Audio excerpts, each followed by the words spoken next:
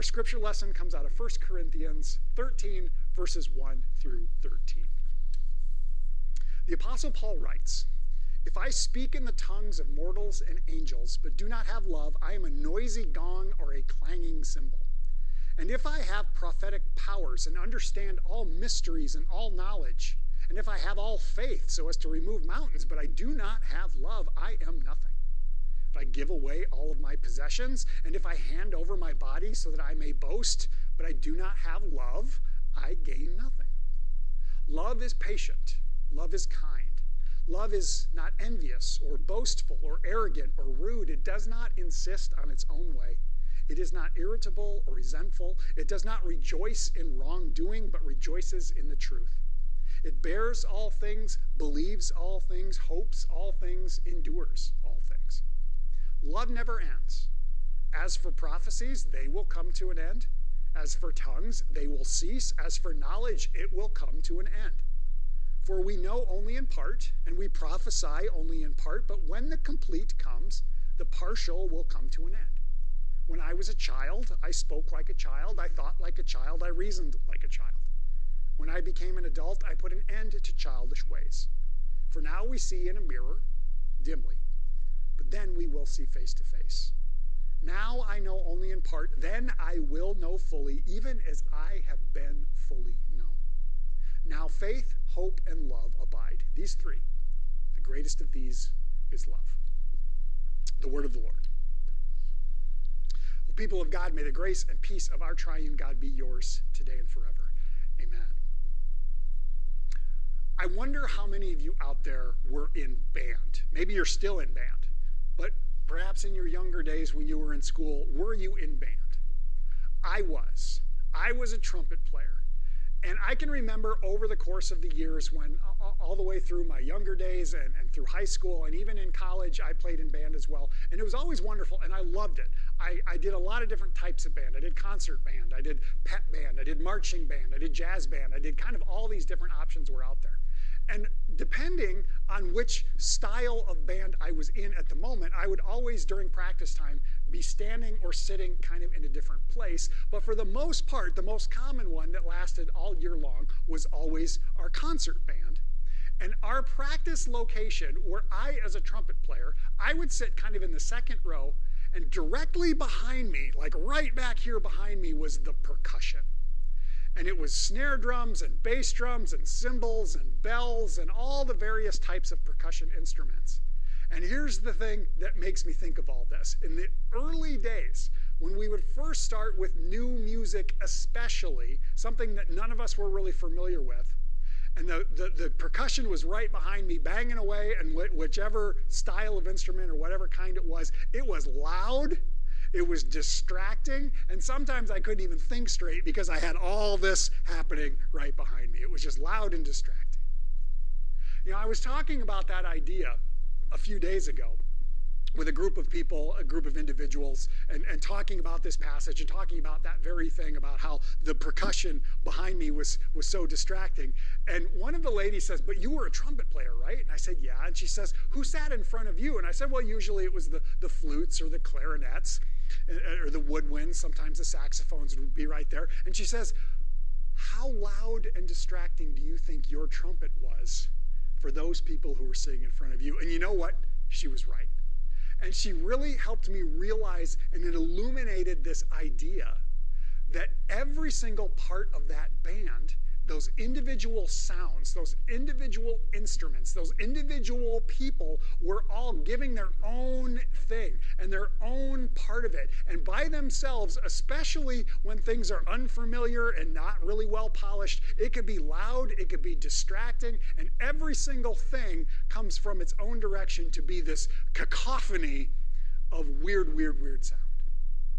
But as everything begins to meld together and everyone starts doing their part correctly and bringing their gift to the table, and it's polished and it sounds good and it's wonderful, all these different sounds join together into something beautiful.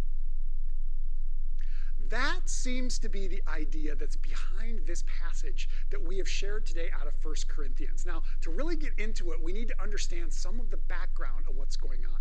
1 Corinthians, and 2 Corinthians for that matter, but 1 Corinthians was written by a guy named Paul. Now, Paul was an apostle. He was one who was sent by Jesus. He had this encounter with the risen Jesus, which utterly changed his life. And he went from someone who hated Christianity and was persecuting it to one of its most ardent followers and important teachers, one of the most important individuals in spreading Christianity around the known world during the first century after the death and resurrection of Jesus. So Paul, he travels around in many different places, and it was his role, it was his goal, it was his gift to proclaim the gospel, to teach about it, and to help establish these different churches, these different groups of believers within communities. And he would spend time with them and help build them up and get them going, and then he would move on to another location. He always maintained contact with these different groups, these different churches, though. It was very, very important for him to do that. And in this particular instance, he had been in the city of Corinth, and he had helped establish this church. But then after he moved on, someone else came in with a different viewpoint, with a different style of teaching, and kind of helped lead them in a different direction. And because of that, there is some dissension that has come into that community, into that church. There's division over, are we followers of Paul or are we followers of Apollos? Apollos was this other guy that had kind of come in and was starting to cause some issues. And what Paul wants to do, what Paul wants to address, is to remind them that they are one community, that together they are all the body of Christ, and that they are followers of Christ, not of Paul or Apollos. So that really seems to be at the heart of this entire letter, specifically the smaller section of the letter, and definitely this individual portion, all stems from this one body of Christ with many members, none of which are more important than any other one. That is the basis for everything that he's talking about.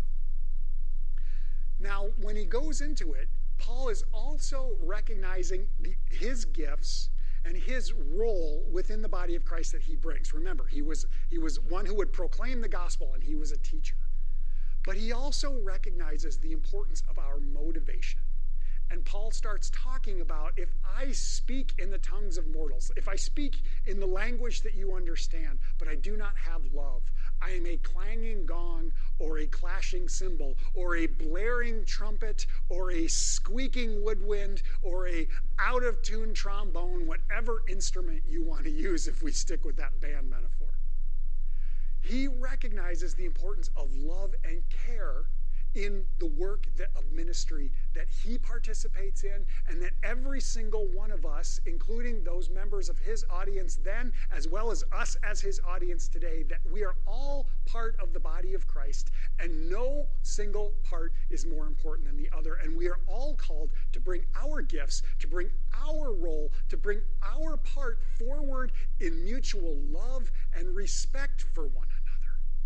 That is everything that he is setting up in both beforehand and in this opening part. And then we have this portion of Scripture that very, very commonly shows up in weddings. I can't tell you the number of weddings that I've been at or been a part of that featured this passage. And you know what? It's kind of fitting, because what is a wedding other than the celebration of two individuals coming together into a new relationship? And that is at the basis of this. Now, Paul is, of course, talking about the relationship that lies within a congregation or within a church or within a faith community as the body of Christ.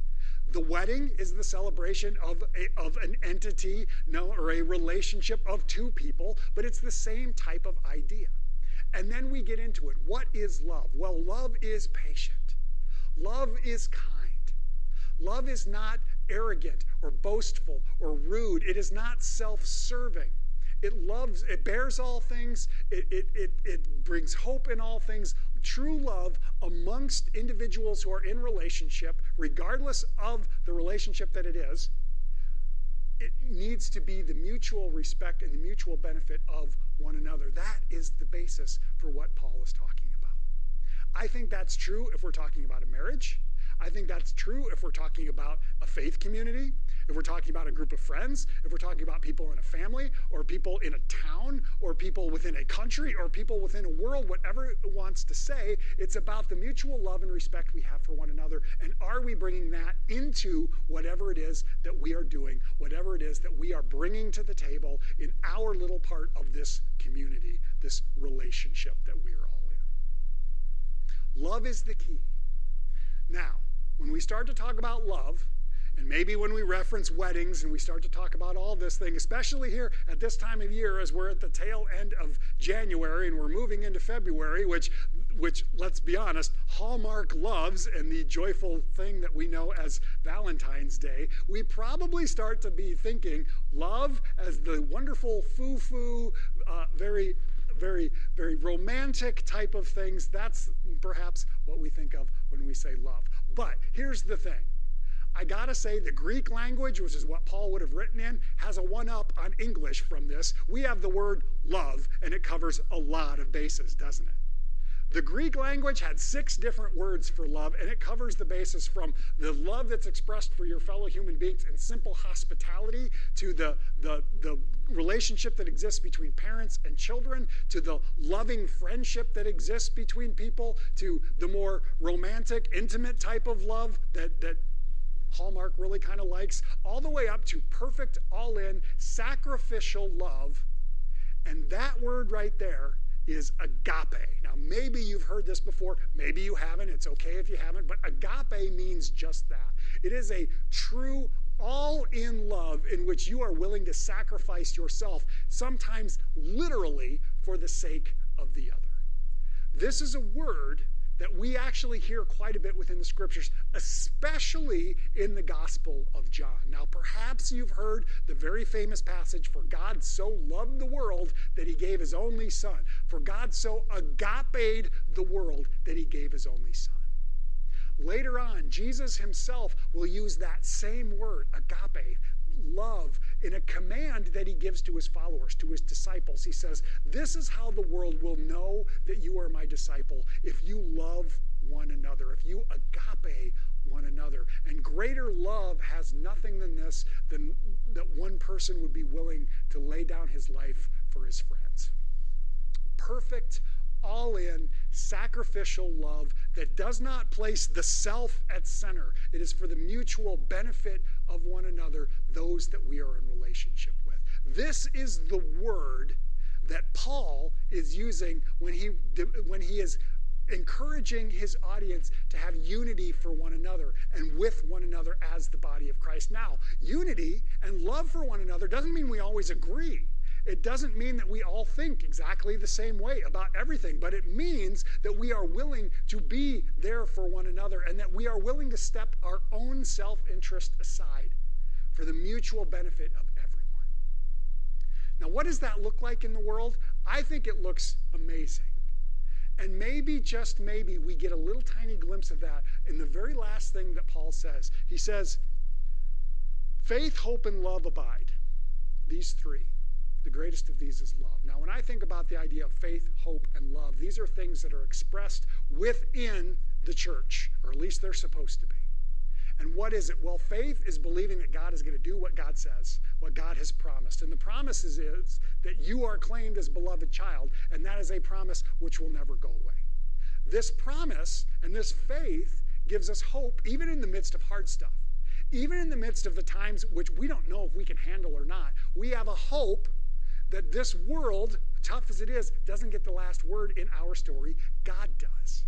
And the basis for the hope that we find in the promises made by God that we believe in is God's love for us, expressed through the life and the death and the resurrection of Jesus, modeled for us, which then Paul and Jesus both expressed to us as being the signs of the church, the signs that we are the followers of Christ, that we are the body of Christ if we love one another and have this perfect, sacrificial, all-in love. Now, here's the thing. Any of us individually, we can try really hard, but we're going to mess it up. But the church as a whole, the body of Christ, people in relationship will model this for one another, and will also model it for a world which is desperate for this glimmer of hope and love. That's what we are called to model. May that be our prayer. May that be our goal. May that be what motivates us, whether we really buy into this whole church thing and this whole faith thing and this God thing, or maybe we're just kind of wondering about it and wondering, well, what is it about that is so appealing? And maybe we're just exploring that. But can we model that love for one another and for this world that we are a part of? I hope so. That is my prayer for you today.